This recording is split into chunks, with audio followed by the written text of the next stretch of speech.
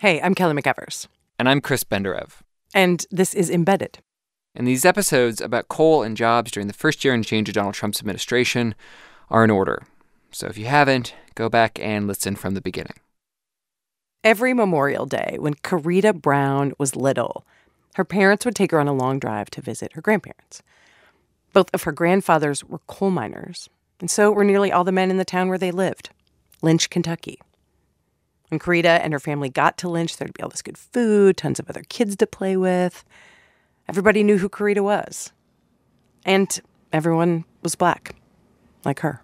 All I knew was that it was this black world, not only in Lynch, but all Appalachia, in my mind, was black. Karida got older and realized Appalachia was actually majority white. But still, she wanted to know, how did black people end up in this Kentucky town working as coal miners? So she studied sociology, and now she researches this stuff. She actually calls it the Great Migration Story You've Never Heard. And it started in the early 1900s. Karida's grandfathers rode the rails to Kentucky from Alabama, and other black men were brought up north by recruiters. One of these recruiters was called Limehouse. Like skinny white guy with a straw hat. And he would leave Kentucky, go down to Alabama, and round up black men, many who were working as sharecroppers. And he would bring folks on the back of his truck, carrying sugarcane, corn, watermelon. And he would get each man a job in a coal mine. And then once they worked off whatever they owed Limehouse, Limehouse would then go back to Alabama and get his wife and kids. At one point, so many black families came to the town, 10% of the county it's in, Harlan County, was black. But eventually, machines did more and more work in the coal mines, and the black guys' jobs were the first to go. Teachers, parents, pastors told the younger generation, you better do good in school because there are not going to be any jobs in the mines for you when you graduate. Karida's dad graduated high school on a Friday and left on a Monday. From 1940 to 1970, 70% of the African Americans who were in the county left. Karida's parents went north to New York. But she says coming back to visit Kentucky with a lot of the other families who left helped her feel like she belonged somewhere. And she says you wouldn't know it from what you saw during the presidential campaign, but Appalachia and coal, that's her story too. It was one of those things that gave me something to hold on to that I had a lot of pride about because all of my family members in that community also shares that pride. Karida's Aunt Mary later left New York and went back to Kentucky. She was worried there were too many drugs in New York. And Mary eventually had a grandson named Derek Akau. In today's show, we're going to tell Derek's story. Derek is 23. He still lives in Lynch. But for him, the history of the place is not so comforting. Like a lot of people we've talked to, he says being young and trying to stay in Central Appalachia and make a life is not easy. But here's what's different from people you heard in our other episodes, and we will get back to them later. Now that Donald Trump has been elected and there's been this little upturn in met coal we've been talking about, some people around Derek feel like Trump has made things better, at least for coal. But Derek is not so sure about that. And he thinks in other ways, Trump is making things worse.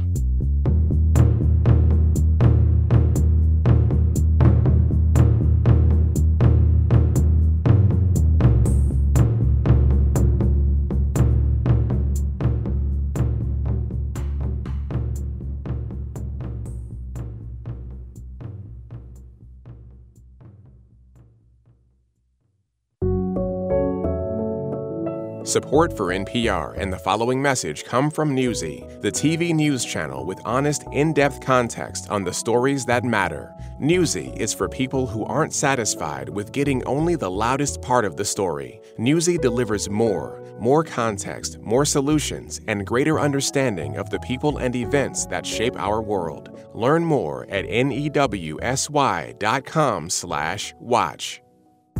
Whether it's athlete protests, the Muslim travel ban, gun violence, school reform, or just the music that's giving you life right now, race is the subtext to so much of the American story. And on Code Switch, we make that subtext text. You can listen to us on NPR One or wherever you get your podcasts. Okay, so we first heard about Karida and her cousin Derek on this series, Struggle to Stay, on a show called Inside Appalachia by West Virginia Public Broadcasting. And they were following young people who were deciding whether to stay or go. Derek Akal was one of them. I mean, for Derek, the struggle to stay is really a struggle to leave. That's reporter Benny Becker. He followed Derek for about a year. And in the first story in the series, Benny goes with Derek to the field where Derek played football in Harlan County, Kentucky. It's called Coal Miners Memorial Stadium. Derek started to get nostalgic, remembering how he used to feel walking onto the field back when he played here in high school. Derek was really good at football in high school. He had a scholarship to play in college. He was hoping to go pro. Benny and Derek talk about his high school team's theme song. We walked through here, everybody's going crazy, and they would start playing a song called You Never Leave Harlan Alive. You'll Never Leave Harlan Alive. In the deep, dark hills of eastern Kentucky. I'm not a big fan of country music. That's the place where I trace my bloodline. But you got me pumped up like crazy. There I read on a hillside gravestone. I love it.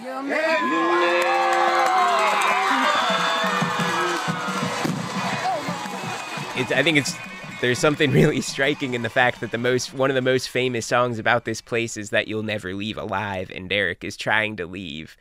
That's just, it's slapping you in the face with its symbolism of something. When Derek was a senior in high school, in the first football game of the regional tournament, there was a kickoff. Derek tackled the receiver. But then his head snapped back, and he broke 2 vertebrae in his neck. He was in a brace for 4 months. He went ahead to college thinking he'd eventually play, but then a doctor told him it wasn't a good idea. The doctor looked me straight in the face, and he just told me the honest truth. He was like, if you want to be walking for the rest of your life, you have to hang up the cleats. And so you just have to. All of a sudden, Derek's big plan to play football was over. So he left college and started making other plans. Always have more than 3 plans. Plan A, Plan B, Plan C. You got to have them through the whole alphabet. Derek has thought about becoming a state trooper, a model, a NASCAR mechanic, a NASCAR driver, to work on railroads, on an oil rig, in the solar industry. At one point, he visited California, then came back home, looked for a job in Lynch but had no luck, so he made money cutting people's hair. Then went to Georgia, installed poles that hold power lines, but that job didn't work out. So he came back home again. And during that time, Donald Trump was promising to bring back coal. And Derek, who lives in this place where people's lives depend on coal, wanted to believe him. I ain't gonna lie, he got my hopes up, talking about it, He got my hopes up. And I was like, you know what, he might be for real, as crazy as he is, as he sounds and stuff like that. Then, after the election, metallurgical coal took this upturn that we've been talking about. And Derek's best friend, Joe Bart Watts, got a job in coal. And Joe Bart tried to convince Derek to do it too. We always talked about stuff, to do together because we're that close, And he was like, hey, man, come on, try to get on with the coal mines and stuff like that. Everybody's always said there ain't no promise in coal, there ain't no future in it, But it's picked up a little bit since Trump got in office, and it's pretty good. I like it. Best job I ever had. That's Derek's buddy, Joe Bart. But still, Derek wasn't sure about coal. And there's always something, in the back of my head saying like, oh, yeah, don't do that. They ain't going to hire you. Derek wears nice shirts, cool glasses, sometimes earrings, and he's black. There's not many black people that works in the coal mines and stuff like that, and I feel like if I actually try to get in, I don't think they would hire me. Joe Bart is white, and he thinks Derek could get a coal job if he wanted one. So does Joe Bart's dad, who's also a coal miner. Still, coal for Derek is like Plan U. It's pretty far down the list. But the thing about Derek's town is coal is that story that just keeps swirling around you, the one you can't get away from. But it's also a place where the story about coal right now is actually a couple of conflicting stories. And it depends on who you ask.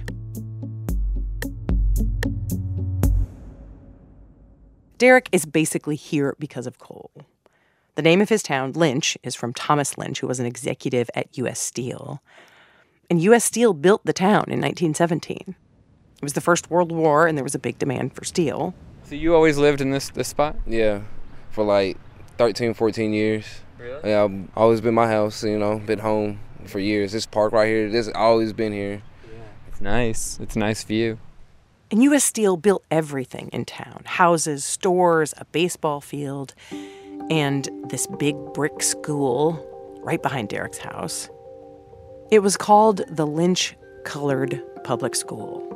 There's a huge concrete block on the front of the building that still says that. The school was integrated in 1963, then closed in the 80s. And now it's a social club, a place where people who have left Lynch stay and hang out when they come back for reunions. And my granddad used to be the president over there. I spent a lot of years over there, too.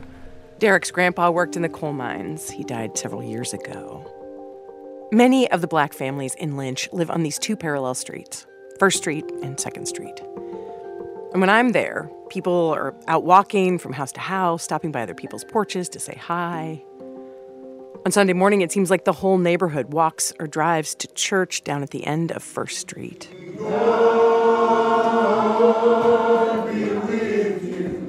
And one of the deacons in church is a guy named George Massey. He and his brother Benny Massey both worked in coal.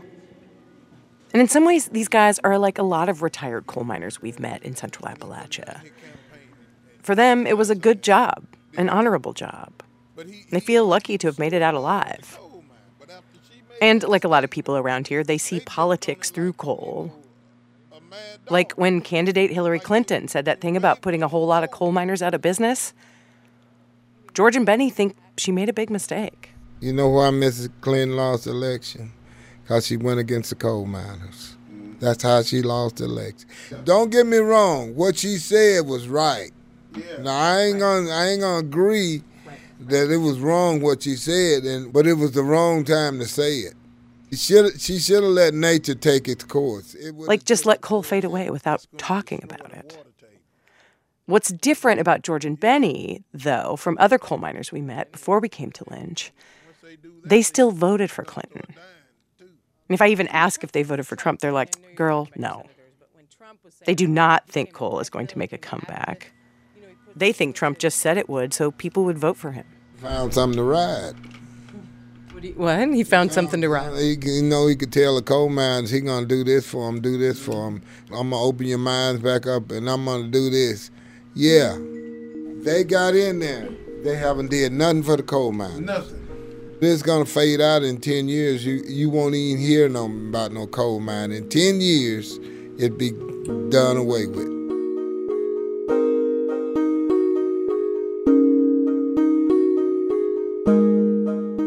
After church, I'm sitting on Derek's back porch, and this middle-aged guy who lives in the county says the same thing that I and Derek have been hearing from a lot of people in the neighborhood. Coal is not going to make some big comeback. The guy says a lot of white people he works with will argue with him and say coal is coming back. He didn't want to go on tape, but he says this difference is about privilege. He even starts giving Derek and the younger guys at the table a little lecture on it. Like when coal went bad, he says, a lot of the black people left because they had to leave to get work. Some of the white people, he says, were able to stay. Maybe they had an uncle who had a shop or a grandfather with some land they could live on. So now some of these people are excited about coal and the few jobs that might be coming back because they're jobs they feel like they can get.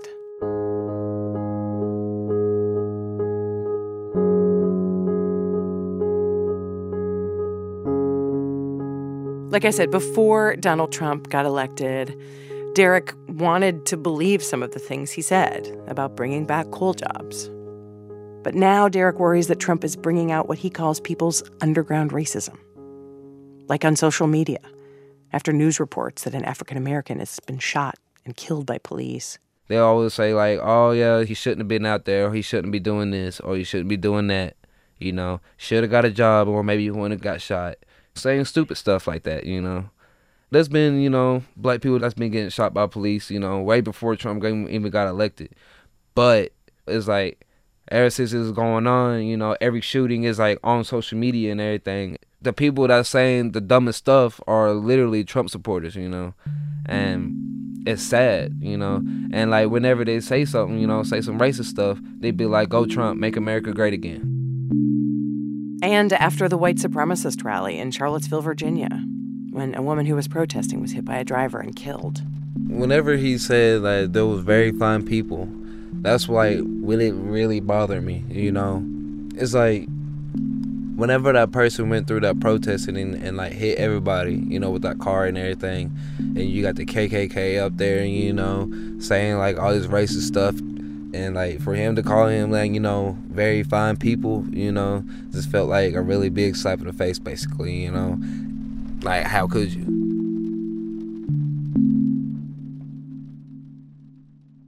So at this point, here's where Derek's at. Remember how he visited California? He loved the place so much, he's decided he wants to move there. His cousin, Karita Brown, who you heard at the beginning, lives there. She's a professor at UCLA. So his plan was to get a job at a factory near Lynch and save enough money to leave. The factory makes clothes for the U.S. military. Derek kept going back to the factory again and again for a year. It just took me, like, forever. Going over there, you know, I just kept on bugging him. I was like, hey, when you gonna hire me? Like, when you gonna hire me, you know? So during that year, Derek went to Georgia and worked on power lines. Then he came back. And recently, he finally got the factory job. It's long hours. He started at $9 an hour and now makes $11 an hour. That's a lot less than his buddy Joe Bard, who works at a coal prep plant, makes. Derek thinks about that, too. But for now, he's sticking it out at the factory, saving up for the California plan. He wants to be somewhere where he feels like he can shoot for the stars and have a big impact. That's reporter Benny Becker again. And I think he's given up on that even being possible around here.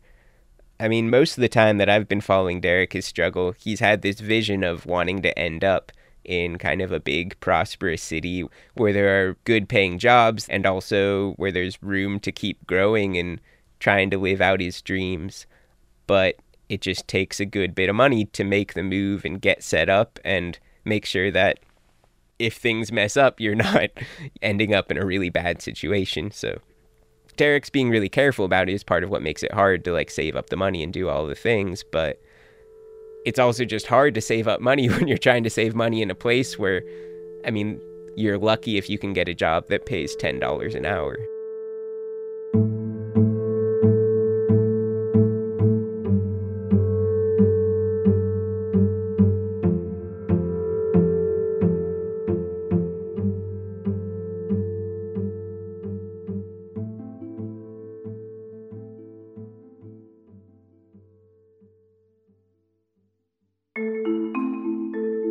Support for this podcast and the following message come from Akimbo, a new podcast by entrepreneur and best-selling author Seth Godin. Over 1 million readers turn to Godin's daily blog to inspire their life and work. Akimbo is a lot like Godin's blog, just 20 minutes of insights you can use in your life or business. Learn why grand openings are overrated, how to overcome creative block, and how to embrace the power of placebos. Subscribe to Akimbo in Stitcher or your podcast app, or visit sethspodcast.com to learn more. There's nothing like a movie theater on a hot day, and there's nothing like a good show you can binge watch with a cold glass of lemonade. Summer is the perfect time to find your next favorite thing, and Pop Culture Happy Hour is here to help. Find us on the NPR One app or wherever you get podcasts.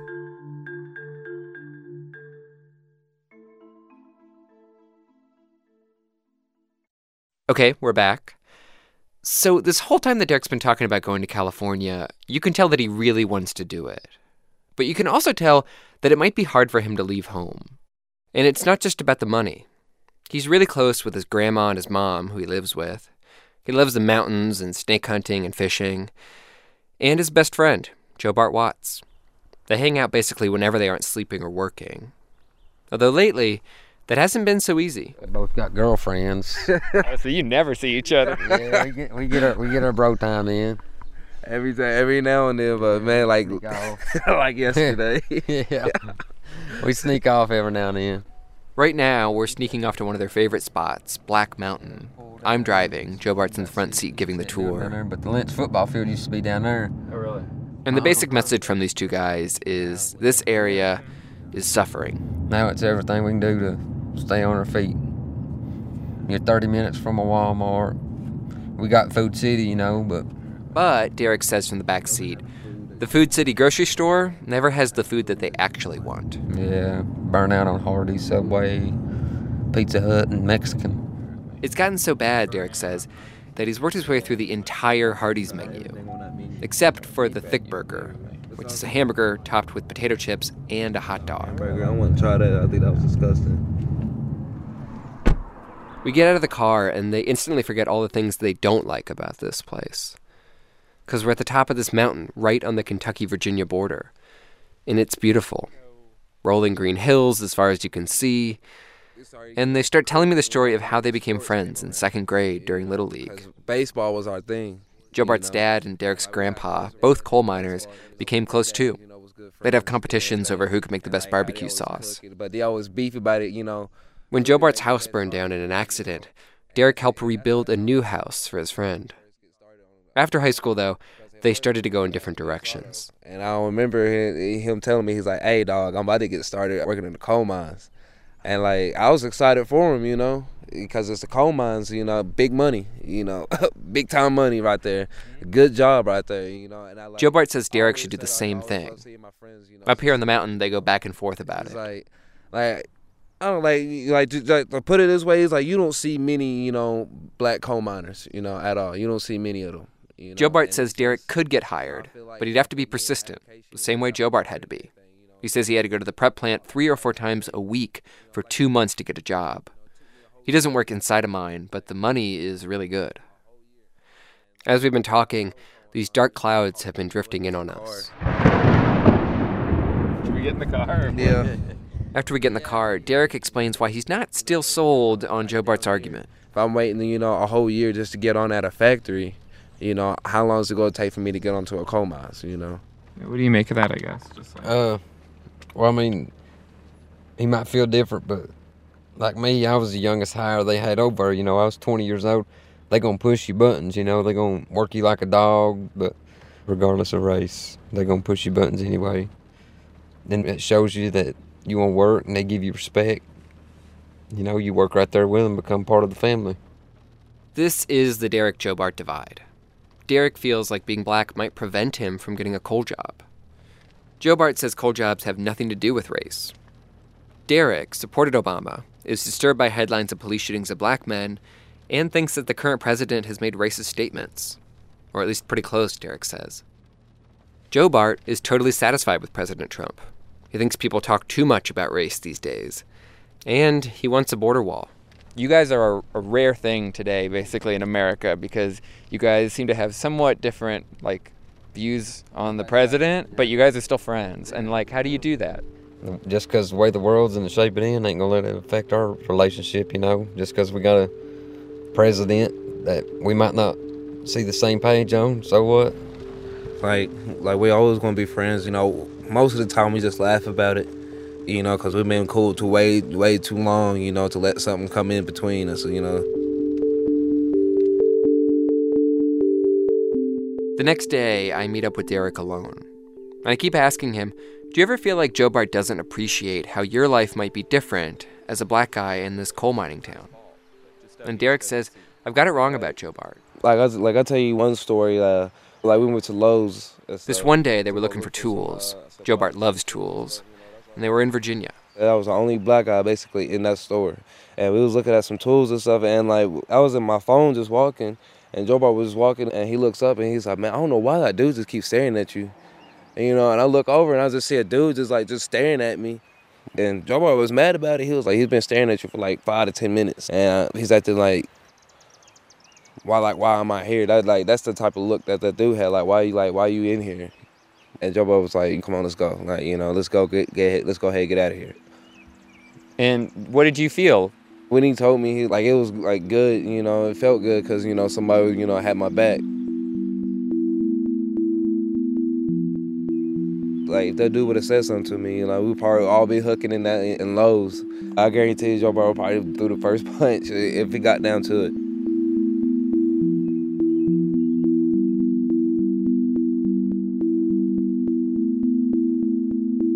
So yeah, two guys who are still tight, even though they disagree on stuff.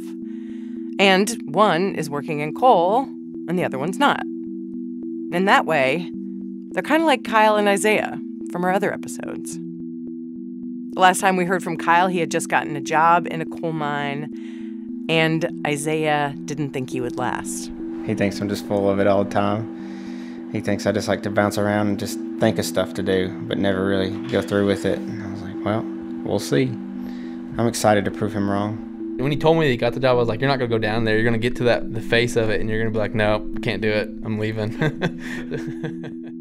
That is on the next Embedded.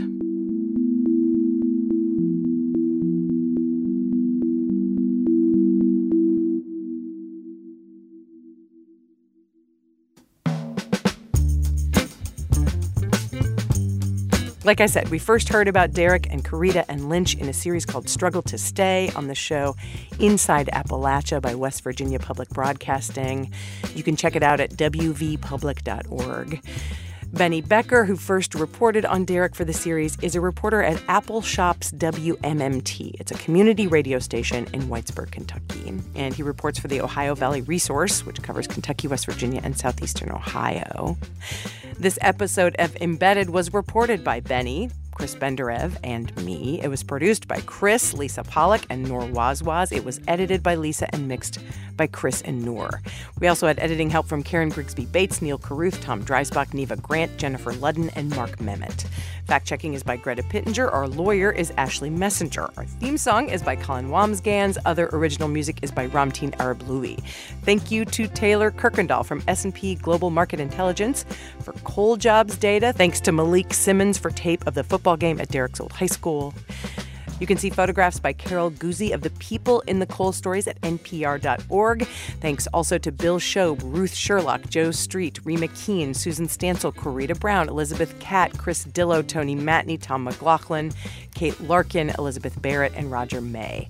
Embedded is executive produced by Anya Grundman, Chris Turpin, and me. We are back next week with more coal stories. In the meantime, subscribe to this podcast if you haven't already, and leave us a review on Apple Podcasts. Reach out to us on Twitter at NPR Embedded. Okay, that's it. Thanks.